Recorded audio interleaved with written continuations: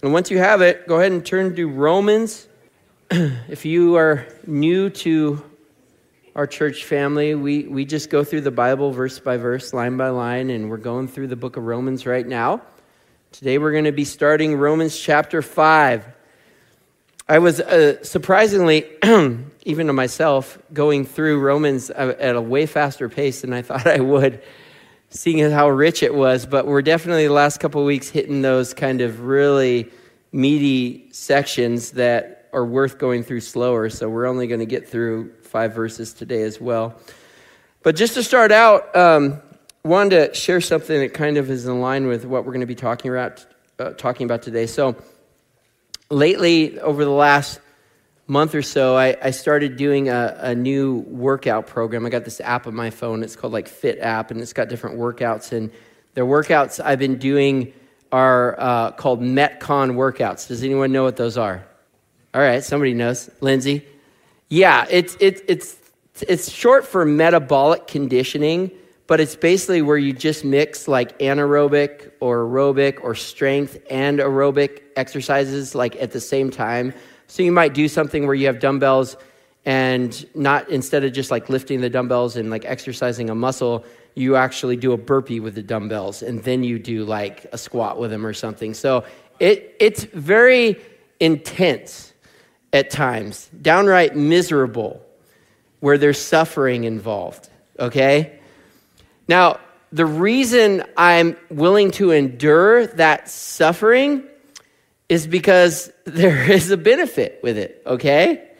I mean, for me, at my age, the benefit is I can go eat that whole bag of Doritos and not have to feel guilty about it, okay? Because I'm no longer training to make gains. I'm training to maintain. That's what you do when you start getting in your 40s. But I can eat what I want as long as I'm exercising to offset the effects of it. And today we're going to see Paul tell us that God has given us a reason to endure or persevere through the suffering or the difficulties we face in life, because they too now, through our salvation, are of benefit to us. All right? A truth that can even cause us to have joy in the midst of suffering, which I think you guys would all agree is not your natural reaction when you're going through something hard, is to find joy in it, right? So these are pretty important truths to understand so that you can learn to live in having joy even when you're going through something hard in life, which is a benefit of you being a child of God. Amen? All right, so in Romans 4, we finished up where Paul was basically making this case that God's plan from the very beginning, not just when Jesus came, but from the very beginning, was always for us to be justified of our sin or forgiven of our sin by his grace through faith in him and his word. And he uses some examples. He uses Abraham as an example. He uses David as an example. And he basically ends Romans 4 by saying, just through their faith, it was counted to them as righteousness, or they were seen as right in God's eyes through their faith in God. Through our faith in Jesus and what he did on the cross, we've been counted as righteous too. We've been justified of our sin, just as if we had no sin. So that's where we ended, okay? So we're going to pick it up in Romans 5. Let me read the first 5 verses that we're going to be in, and then we'll pray and start going through them. So it says in Romans 5, verse 1, "Therefore, since we have been justified by faith, we have peace with God through our Lord Jesus Christ. Through him, we have also obtained access by faith into this grace in which we stand. And we rejoice in the hope of the glory of God. Not only that, but we rejoice in our sufferings, knowing that suffering produces endurance, and endurance produces character, and character produces hope. And hope does not put us to shame, because God's love has been poured into our hearts through the Holy Spirit who has been given to us." Lord God, I think of this passage and how meaningful it has been to me throughout my life, just understanding and learning, not just from your word, but actually learning, you teaching me it in life through practical experiences of how our suffering is not pointless. Lord, I think of how before you were in my life, there really truly seemed to be no point to hard things that we go through, but you've given us meaning for them. And you've said that because we're yours, your promise is to use them to our benefit. And because of that, we can find joy at the same time that we're going through hard things. And so, Lord, we want to learn this because we know that it's not fun. Just our natural nature is not to enjoy or look forward to or to really try to escape adversity in our lives. But you've changed it in such a way that when we face those trials, that we not only don't have to go through it alone, but if we allow you to bring us through it, which you will, we'll come through it better than when we entered it. And we want to, this is one of those things, we don't want to just know it in our heads. We want to be able to live that out in our lives. So may you minister to us today and teach us these things. In Jesus' name, amen. So this is a transition point in the book of Romans, okay? Up to this point, we've seen a lot about how we're all sinners. We all need to be forgiven of our sin. There's nothing we could ever do in our own power to do that. So God had to do it, and he did it in sending his son to die for us on the cross so that he could pay the just price required of our sins. And through receiving that in faith, that free gift, we were forgiven. We're made right with God, right? So that's what he's kind of explained all the way up to this point. And then there's a therefore in verse 5. And now what Paul is going to do is he's going to start talking about the benefits of being saved. So now that you've placed your faith in Jesus, now that you've been forgiven of your sin, now that you've been made right with God and you have a relationship with him, here's how that practically benefits you in your life. And he goes on to say in verse 1, therefore, since we have been justified by faith, we have peace with God through our Lord Jesus Christ. So the first benefit, if you're a note taker, I'm going to give you 5 of these. The first benefit is that you have peace with God. Okay, so before you were saved, and you might not even have known this until you realized your need to be saved from your sin, but you were at war with God because of your sin. Sin is rebellion against God and his word. And so you were at odds against God, all right? And like I said, you might not even have known that. It's kind of like you were driving down the street and there was a cop behind you with his lights flashing and you're just oblivious to it, all right? Now, sooner or later, that cop's going to catch up to you and you're going to get in trouble. That's kind of where we were at with God. And before we were made aware of our sin and received forgiveness through Jesus. But since the just penalty for our sins was paid for in full by Jesus at the cross, God's justice toward you was fully satisfied for all eternity, which now allows you to be at peace with him. And since it's Jesus who won you that peace, that peace with God can only come through faith in him, as verse 1 says, rather than by anything you do or you don't do. Remember, faith is not a work. It's a way we receive this free gift of God. So there's nothing you could have ever done to make yourself at peace with God, but you have been made at peace with him through your faith in Jesus Christ. Paul tells us in Ephesians 2:14, for Christ himself has brought peace to us. Now, if you're a Christian, if you placed your faith in Jesus, how many of you feel at peace at all times in your life? Really? When I became a Christian, I just never had struggled with anxiousness or worry after that. No, we still feel like there's a battle going on a lot of the times. And what I would say is, even though we have a peace of God, what it doesn't say here is it doesn't say you're at peace with the devil, who we know from the Bible is a very real adversary that is coming to get you and tries to convince you to believe his lies all the time. It doesn't say that you're at peace with the world, which is under the influence of Satan and full of sin as such. And sin is the result of all the negative, hard things that we are subjected to in this world that often take away our peace. It also doesn't say that we are at peace with our flesh, which until we're with God again, we're susceptible to the temptations of the enemy and the world around us because of that flesh. So because of those things, life still very much feels like a battle at times, all right? But it's no longer a battle against God, but rather a battle that you are now fighting with him on your side. And it's a battle you can't lose because it's a battle that has already been won by Jesus at the cross for you. So instead of fighting for your victory, you are fighting from his victory. Paul talking about this in Romans 8, 31 through 37, where he says, "What shall we say about such wonderful things as these? If God is for us, who can ever be against us? Since he did not spare even his own son, but gave him up for us all, won't he also give us everything else?" That's an important verse to remember, because when you're getting that voice in your head that's questioning, is God going to be good in this situation? Is he going to come through with me? Well, if he gave you his son, why wouldn't he do that? That's what it's saying to us. He goes on in verse 33, he says, "Who dares accuse us, whom God has chosen for his own?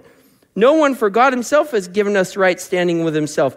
Who then will condemn you?" When you're condemning yourself, when you're feeling guilty about a mistake you made, you need to remember those verses. Because it's like, God doesn't condemn you. Who else is there that should be able to condemn you if God doesn't? It goes on to say, "No one, for Christ Jesus died for us and was raised to life for us, and he is sitting in the place of honor at God's right hand, pleading for us. Can anything ever separate us from Christ's love? Does it mean he no longer loves us if we have trouble or calamity or are persecuted or hungry or destitute or in danger or threatened with death?" Remember, these are the things that try to take away our peace. These are the battles we face in life. Verse 36, "As the scriptures say, for your sake we are killed every day. We are being slaughtered like sheep." Verse 37, "No, despite all of these things, despite all of the hard things we face in this life, overwhelming victory is ours through Christ, who loved us." And that's not will be. It doesn't say overwhelming victory will be yours. It's in the present tense, right? Is yours. He's already won that victory for you. And again, as we talked about earlier, only God can talk about things in the present tense because he's the only one that knows the future, and he's the only one that can ensure he's going to keep what he says to you, right? And that's important for us to understand, because every time I feel condemned over messing up in my relationship with God, it's typically because I think God is mad at me, or he's upset with me, or he's ready to punish me for my mistake. And that means I still think I am at war with him. But here's the thing. The war is over, family. Jesus won the war, and in the process, God won you. Your past, present, future sin that was the very reason for the war between you and God has been forgiven and forgotten because of what Jesus did on the cross. And you are now and forever at peace with God. And that is something nothing can change, so you can confidently live in that truth. And when we do live in that truth, you'll experience the peace of God, which is different than being at peace with God. The peace of God is what we're constantly trying to learn in our lives, the peace that he offers us despite all those hard things that we face. Amen? Amen. But you got to know that you're at peace with God first before you can even learn to live in that peace of God. All right, going on to verse 2. It says, "Through him we also have obtained access by faith into this grace in which we stand, and we rejoice in the hope of the glory of God."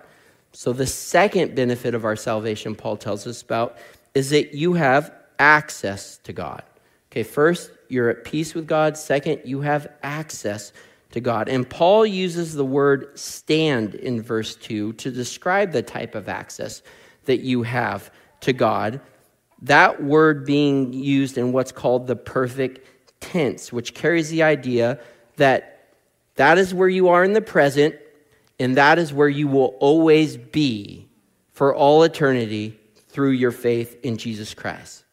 I once read this story about this little boy that was standing outside Buckingham Palace, outside the gates, and he was crying because he really wanted to meet the Queen. And he didn't understand that that wasn't possible. Of course, the guards weren't going to let him. But on that day, near this whole scene when it was going down, Prince Charles just happened to be there. He was about 20 or something years old, and he felt bad for the kid. And so he walked over to him and took him by the hand and said, "Come on, son, if you want to talk to the Queen, you can come with me." So too with us, we don't have to try to sneak in to meet the King of Kings. We don't have to go into his presence knowing that he's a real busy guy that's in charge of the whole entire universe at any one given time. No, we can stand or plant ourselves in the presence of God and enjoy being with him whenever we want, for as long as we want, because the Son has given you free access to him, as verse 2 says. And because this access to God has been received as a gift by his grace and was not and never will be dependent on you or anything you do or don't do, we never have to worry about it being taken away. Theologian Adam Clarke had this to say: "In this access to God, or introduction to the divine presence, is to be considered a lasting privilege. We are not brought to God for the purpose of an interview, but to remain with him, to be his household, and by faith to behold his face and walk in the light of his countenance." Isn't that an amazing thing? You're at peace with God, and you've been given access to God through your faith in Jesus. Benefits of your salvation. Here's the third thing that's also in verse 2. You are now subject to God's grace. Grace, remember I've said this before, is unmerited, unearned, and undeserved favor. It not only being the way through which your salvation came to you, but is also a description of where you currently stand with God and will always stand with God through your faith in Jesus Christ. John telling us in John 1:16, from his abundance, speaking of Jesus, as in he has a lot of it, from his abundance, we have all received one gracious blessing after another. Through your faith in Jesus, there is a continuous stream of God's favor on your life. As soon as one instance ends, another one has already started. That's the idea of that passage. This being an important principle to grasp as well, because we can have a tendency to begin our relationship with God through grace, but then try to maintain your relationship with God through your efforts or works, all right? Thinking that somehow I got to prove I'm worthy of his grace now. But since his favor was also given to us by him as a gift, rather than being dependent on anything you did to deserve it or earn it, there's nothing we could ever do to change this position of being on the receiving end of God's grace in your life. So on a practical standpoint, to just understand what it means when I'm truly living in the grace of God, it means that I know that he loves me and I don't have to do anything to prove that I'm worthy of his love. It means that I know that he looks at me as a friend and actually likes me.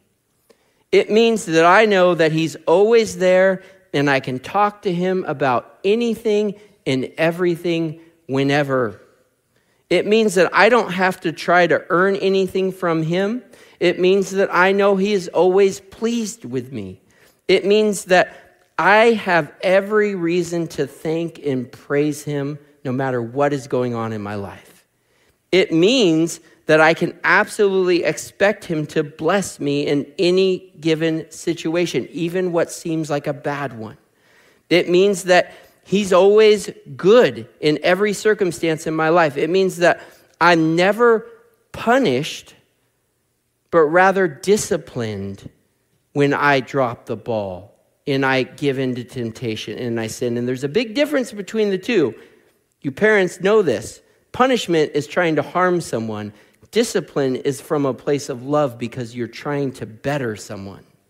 It means that I know that serving him rather than myself is where I'm truly going to be most happy and most satisfied. It means knowing that whatever he asks of me, it's always my best interest to do what he says. That's what it means to understand and know that you are in the grace of God. And this leads to the fourth benefit of our salvation that Paul mentions in verse 2, and that is we will share in God's glory.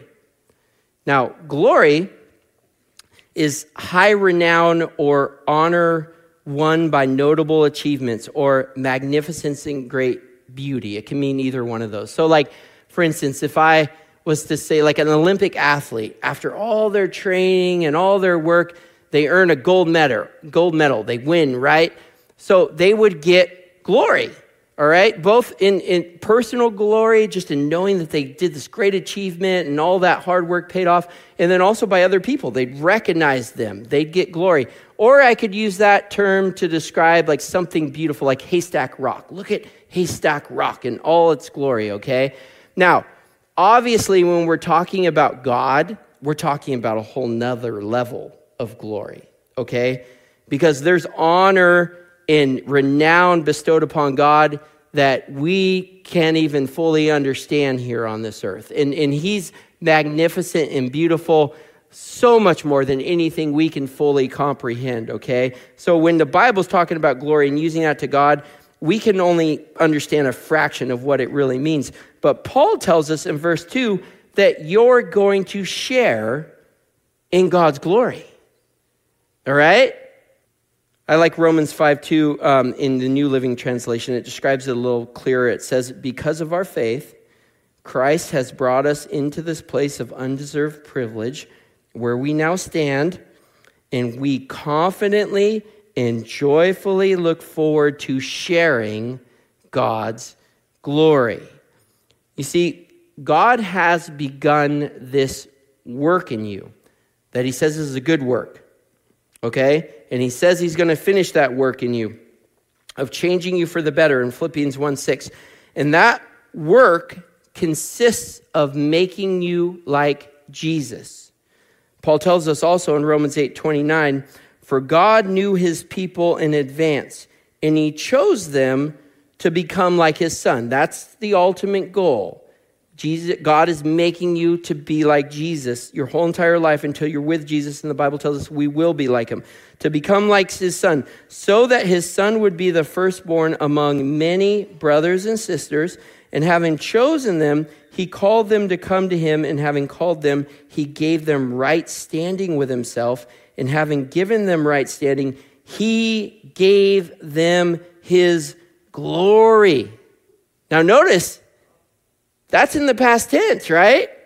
That's one of those terms where God's like, it's already done as far as he's concerned. Again, he can say that because he knows what will be. And he can ensure that it will happen. And because of that, you can have hope, as verse 2 says, or a confident expectation that this glorification process that God started in you will absolutely be completed. And again, this process of being changed for the better, not being dependent on us or our works, but rather being received by God's grace through faith in Jesus. So your actions can't undo this promise God has made to us, or you can't undo what God has already and is currently doing in you, which should cause you to rejoice, as verse 2 says, especially at those moments when you mess up, when you do fall short, when you do give into a sin that in your mind you should have learned that lesson by now, and you're discouraged at your spiritual progress or your maturity, which we all experience from time to time, right?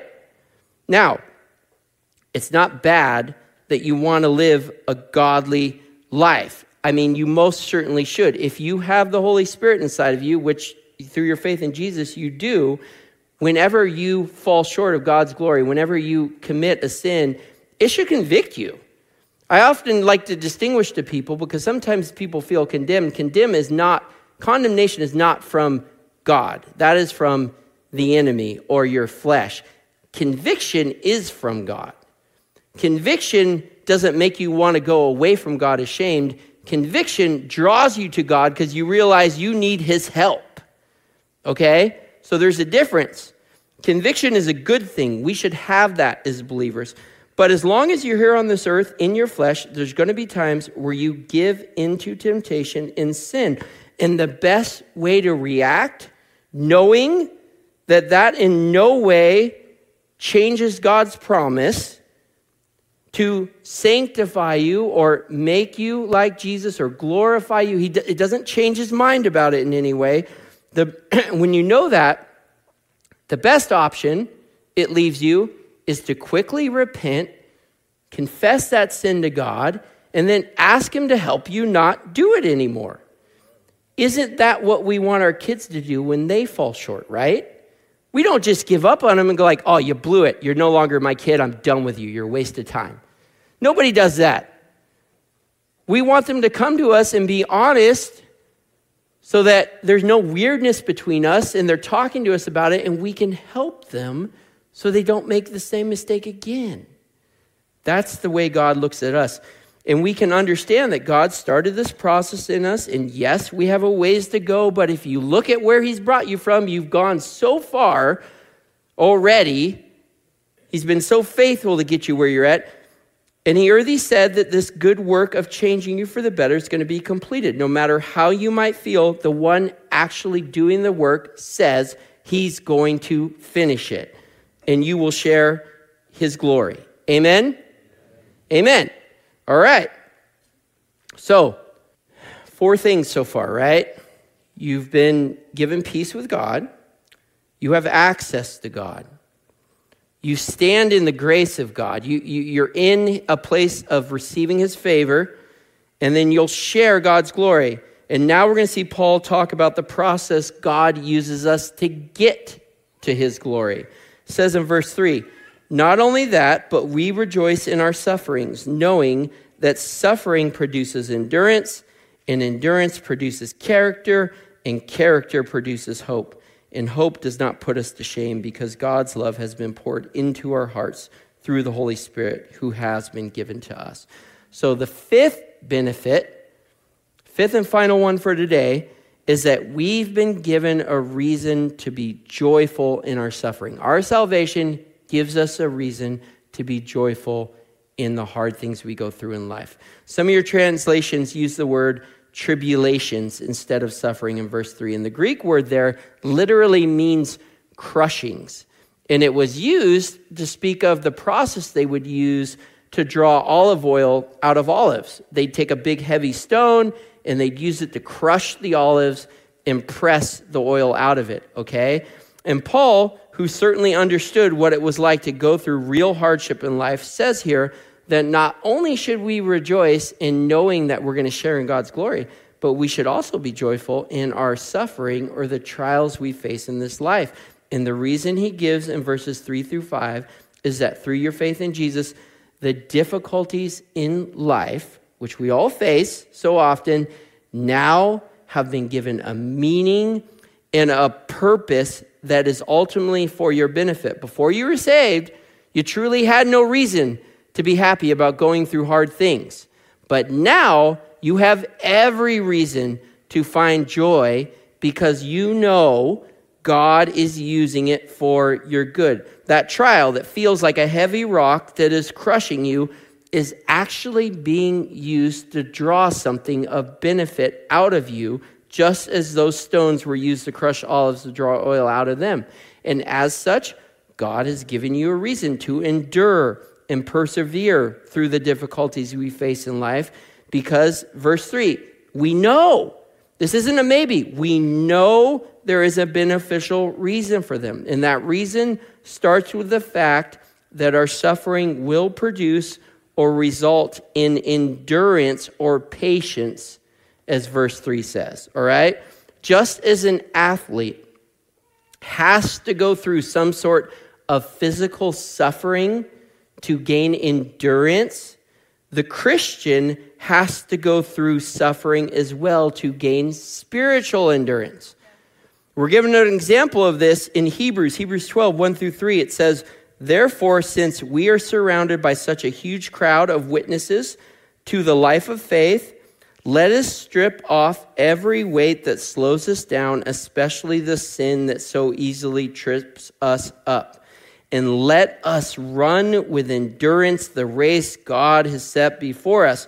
We do this by keeping our eyes on Jesus, the champion, who initiates and perfects our faith. Because of the joy awaiting him, he endured the cross, disregarding its shame. Now he is seated in the place of honor beside God's throne. Think of all the hostility he endured from sinful people. Then you won't become weary and give up. So our life following Jesus in that verse is compared to running a race. And it says it's an endurance. Like, in order to finish, you got to have endurance, all right? And he is the ultimate example of somebody that endured suffering at the cross, knowing the benefits of it, or for the joy that was set before him. What was that? That was you. That was us. He understood that the benefit of the cross, the suffering, was ultimately for you and me to be saved. And he was willing to endure knowing that. That's our example for why we want to endure, because there is a benefit that God has told us about. You see, often when we're faced with adversity, our gut reaction is what? Get out of it. I don't want to go through something hard, so I'm going to take this situation into my own hands, and I'm going to do whatever I need to get myself out of this, which doesn't always work out too well, especially in those situations where they're out of your control. You fool yourself into thinking you have some sort of control. You don't. And it doesn't help the situation, sometimes making it worse. Now, that might have been your only alternative before you were saved, but now, since you have access to God, now, since you're subject to his grace, as we discussed earlier, the much better alternative when you're faced with something hard is to go to God with it and let him lead you through it. Instead of saying, all right, that's it, I'm going to nip this thing in the butt, I'm going to take care of it, I'm going to get it done myself. No, you're going to say, hold up, all right, God, I'm going to go to you, and I'm going to let you handle this. I'm going to let you lead me through it. I trust you because of what you told me you're using this for, and you can handle it way better than me because you know how this thing's going to end, and you promised that's going to be for my good, so I'm just going to give it to you and let you have your way.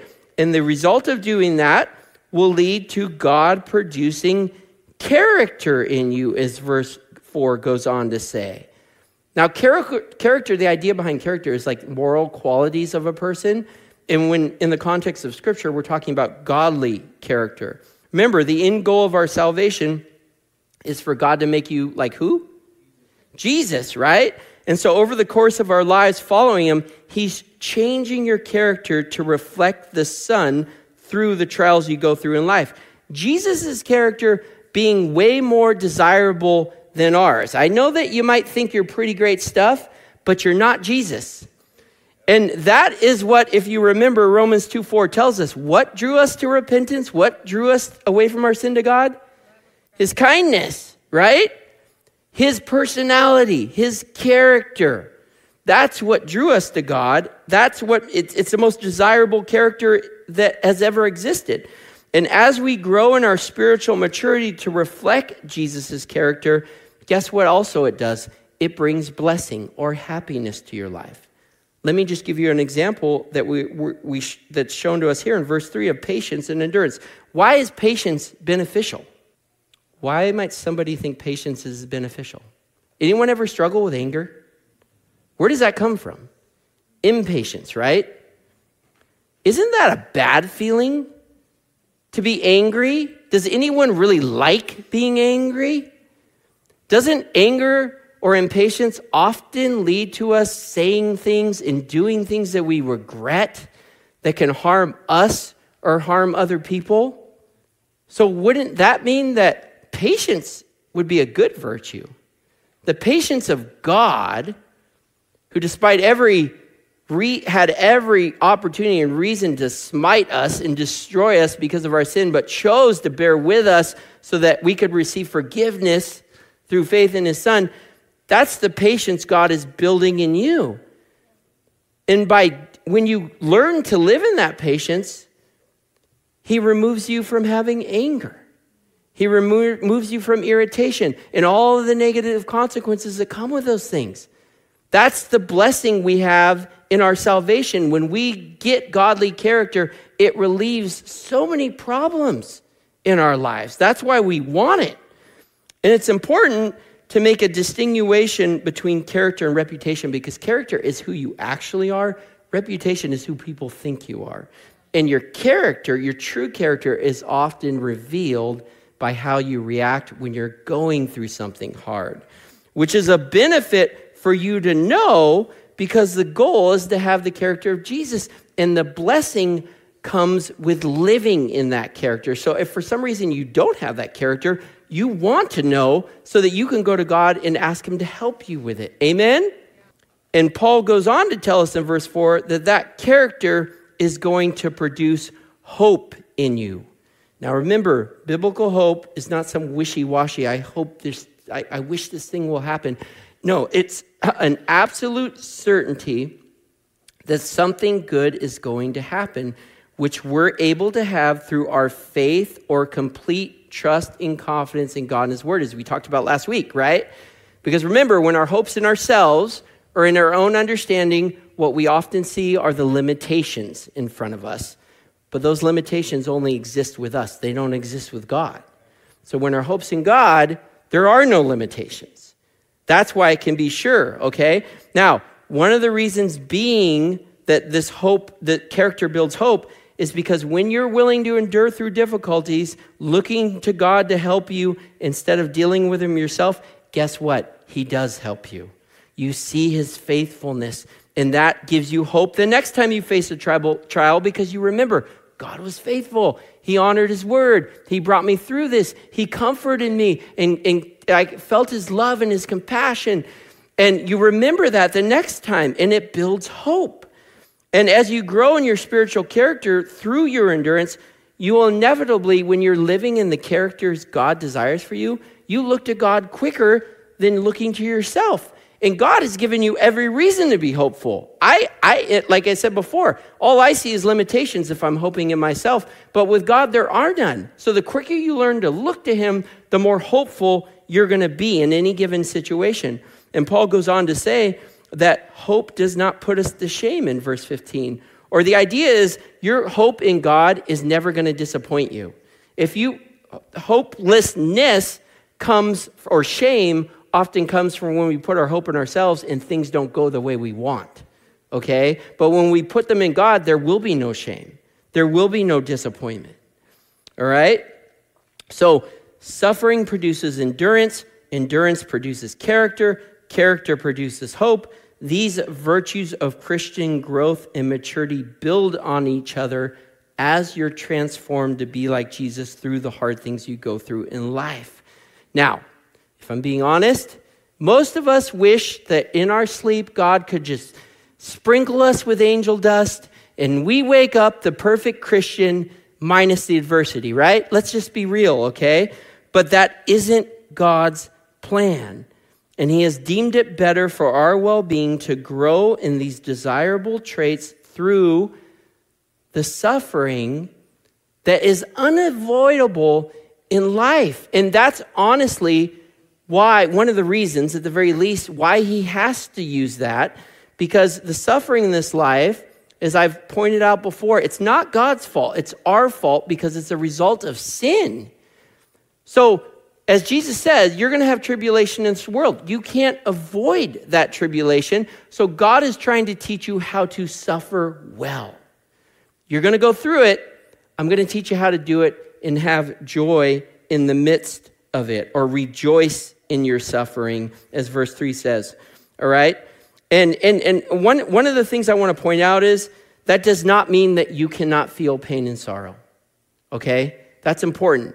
Look at the terminology that he uses. Paul says, rejoice at our sufferings, or he doesn't say rejoice at our sufferings. He says rejoice in our sufferings in verse 3, all right? And there's a huge difference because nobody should sit there and say, oh, my whole life's falling apart. I'm just happy about that.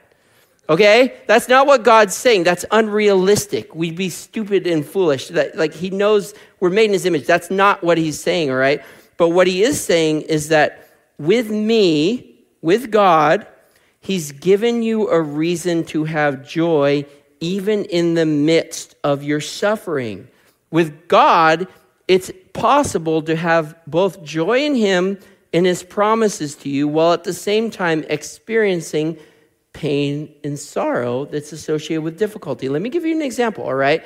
So I was sick the last couple of weeks. As I said last week, whenever I get sick, I'm dying as far as I'm concerned, okay? Some of you guys are going through real serious sickness. You got cancer or something, all right? Now, we don't find joy in the fact that we get sick. Remember, sickness is a result of being in a fallen, sinful world. It wasn't God's plan. Sin brought sickness into this world. Here's where I can find joy, though. I can find joy that I'm at peace with God, even though I'm sick. Why? Because my tendency is to think somehow I'm subjected to karma. Oh, I must have been bad. God's punishing me. That's not what my salvation tells me. It tells me I'm at peace with him. So the sickness isn't because God's mad at me. I can rejoice in that. Guess what? I can rejoice in the fact that I'm standing in God's presence too. What does that mean? It means I don't have to go through the sickness, whatever it is, by myself. I can talk to God about it. I can be honest and raw, and he can handle it. When I'm at my low point, I can ask him to comfort me and help me. I can even ask him to heal me. And if that's his will, he'll do it. I have access to God. I don't have to go through that sickness alone. Guess what else? I'm standing in the favor of God. So even as hard as the sickness is that I'm going through, I know without a shadow of a doubt, God is going to use it for my good. All right? The sickness isn't good, but God is going to use it for my good. All right? So I can find joy in that. Guess what else? And here's the biggest one. I can find joy that I'm going to share in his glory. Because what does that mean? One day, no more sickness. One day, when I'm in my glorified body with Christ, that sickness is in the rearview mirror and it's never coming back. There is an end to my pain. There is an end to my sorrow. I can find joy in those things. Amen? Amen. The hard things we go through in this life, never, ever being a reflection of God's lack of love for you, but rather being an opportunity for him to show his love to you, as Paul tells us in verse 5. Because when we're willing to endure through suffering in our life, patiently waiting on God rather than ourselves, and we see him come through for us over and over again, even using those hard things to our benefit, we experience firsthand God's love for us. Just as with any relationship in our life, and hopefully you guys would agree with this, sometimes we can struggle with believing people really love us. Would you agree with that? Often, what determines what convinces us whether somebody really loves us or not is their actions, right? We want them to show us that they love us, okay? Now, God knows that we, like our other relationships, can doubt his love for us and wants us to have the security that comes from being confident of how much he cares about you. In trials, give him great opportunities to practically show you just how much he loves you. Not just through his promises to keep his faithfulness to keep his promises to you, to work all bad things for your good and such, but also through the personal comfort that only God can give you, that you often experience only in suffering. I can think of multiple instances in my life where I was at an all-time low. And it's at those instances, as Paul says in verse 5, I literally felt God pour his love out on me. He didn't make it all better at that moment, when I found out my son, my firstborn son, was going to have all types of health issues when he was born. But I felt him wrap his arms around me and tell me it's going to be okay. I'm going to be here with you and everything is going to be fine because I am here. And I can think of instance after instance where God poured out his love at my lowest point. And I experienced firsthand something I couldn't experience from any tangible relationship in my life. So that's what hard things offer an opportunity for God to do, show you his love. And the way he communicates his love to us is through the Holy Spirit, as verse 5 says. So a lack of awareness of God's love, or feeling like, I don't know if, like doubting his love because you're going through something hard, that may be indicative of us not walking or being submitted to God in his Spirit. Because when we're walking in his Spirit, which if you're going to walk with God, that's the idea of walking with his Spirit, allowing his Spirit to lead you and control you. That means that you're fully surrendered to God and his will for you, which can be very difficult when you're facing adversity, something you don't understand or you don't want to go through. But when we're submitted to him, when we're walking with his Spirit, the difference is that we're not going to try to tackle that adversity ourselves, but we're going to look to him to lead us through it. And as we endure the trial, being led by his Spirit, God will be able to produce the character in you that he wants to, and we will see the fruit of the Spirit in your life. That's God's character, right? Paul tells us what that is in Galatians 5:22-23. He says, but the Holy Spirit produces this kind of fruit in our lives: love, joy, peace, patience, kindness, goodness, faithfulness, gentleness, and self-control. And that character will produce hope, which will allow us to rejoice even in the worst of situations. Amen? So important for us to learn, family. And it's a continuous process of learning these things. We go through something hard. We remind ourselves, all right, I'm at peace with God. This isn't punishment. You know what? I'm in the presence of God. I need to talk to him about this. I need to look to him to help me. I'm in the favor of God. So I know, even though I don't see it now, I know he's going to show his grace and he's going to work this for my good. And you know what? One day I'm going to be sharing the glory of God. And that means that I'm not going to have to go through this anymore. And I know that he's using this to teach me to endure. And he's going to use the time I'm going through this with him as I endure to change me for the better, to produce character in me, godly character. And that's going to lead to my hoping in the right place in him, which will not disappoint me. Amen. I was thinking of how a diamond is not much to look at when you pull it out of the ground. It's just kind of a rock, see-through rock, if you will. But it doesn't stay that way when you put it in the master jeweler's hand, who puts it under the pressure of a grinder or a saw, and they remove the imperfections and the things that remove from it, ultimately showing the brilliance of the sun. And in the same way, Christian, what God does through your faith in Jesus, through your salvation, you've been put in the hands of the master creator. And he knows you're fragile, and he's ever so careful, but he's got to remove those imperfections so that you can be the beautiful thing he made you to be and display the brilliance of his son, Jesus.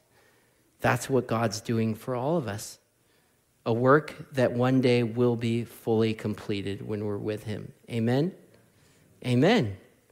So as the worship team comes up here, I just sense that this is either a reminder for us today, because I'm sure there's some people going through hard things right now, and they feel like a rock that's crushing you. And at times you're just wondering if you can bear any more of that weight. But today God is telling you, yes, you can. I'm not punishing you. I'm there with you. I'm going to show my favor to you. And one day it's going to be over. and you're going to come out better than when it started. I will absolutely ensure that in your life. And if you're not going through something hard now, it's only a matter of time. We will be next week or the week after that. So we need to be reminded of these things. Amen. And if you're somebody that's visiting today and you don't have a relationship with God through faith in Jesus Christ, you know, these things I'm saying, they apply to you. I've been there. I spent the first 20 years of my life without God in it, and I very much felt hopeless when going through hard things. But even if you came in here hopeless, you can leave here with the hope I was telling you about, a sure expectation and confidence in the God that created you, because that gift of salvation is offered to everyone freely. There's nothing you could have ever done to make yourself right with God, and there's nothing you need to do to be forgiven of your sin other than place your faith in Jesus, who died in your place, paying the price that your sin deserved on a cross so that you could be justified of it, just as if you had no sin. You could be forgiven of it. And that's a gift you call out to God. You repent. That's what the Bible says. Repentance means you turn away from your sin. You recognize that you're not perfect, that you have flaws, that you make mistakes, and you turn from those wanting to keep doing that towards God to help you be forgiven of it and not do it anymore. And then he comes into your life. He puts his Spirit inside of you. You're what the Bible calls born again, because now you're not a slave to your flesh where you can't help but disobey God. And you're under the influence of the Holy Spirit, so that when the Holy God helps you actually know his word and apply it in your life and bring it to remembrance when you're struggling, and when you do something wrong, he convicts you and says, that's not good for you. I can help you not do that anymore. You have God literally to help you through this life right into the next life where you will spend eternity with him. Amen? That's a gift. So we're going to have our prayer team around the room. And if you need prayer, if you're struggling with something hard, come up and get prayer. Don't bear it alone. Let us lift that prayer request up to God with you. If you're somebody that wants to receive Jesus as your Lord and Savior, come up and get prayer. We'll lead you in a prayer. But don't miss out on this opportunity if God right now is speaking to you. Almost every sermon after, somebody says, man, that was like God knew exactly, it's like you knew exactly what was going on in my life. I don't. God does. And he cares about you that much that he wants you to hear his voice. That's your voice he's hearing, or you're hearing his voice. And he's ministering to you. He's saying, I care about you. I know what you're going through. I can help you with it. But it's on us to let him help us. And that takes humility, to humble ourselves and admit we need help and to call out to him. And now's your opportunity to do that. Dear Heavenly Father, Lord God, we're so thankful for these truths that we were reminded of today, or maybe learned for the first time. These are truths because of you and what you did. They're not dependent on us in any way. They were received as part of that gift of salvation through faith in Jesus. And because of that, we can absolutely be confident in them. And we're so thankful for that. And we're so thankful that you've given us a reason to have joy, even in the midst of the hardest situations, because we know that we're at peace with you. We know that you're with us. We know that you're working them for our good. We know that one day those hard things are going to end, and that in the meantime you're using them to make us more like Jesus, Lord. Lord, we want to have that joy that runs concurrent with our suffering. And we know it can only be in you, Lord. For any of my brothers and sisters that are struggling right now, just as we all do from time to time with the hard things we go through in this life, maybe even something that's really, really hard, Lord. Maybe now's that opportunity, just as you've done for me so many times, to just wrap your arms around them as they call out to you, maybe even cry out to you, Lord. Would you just pour your love out on them? It's enough to know that you're here with us and we're not alone, Lord. In Jesus' name, amen.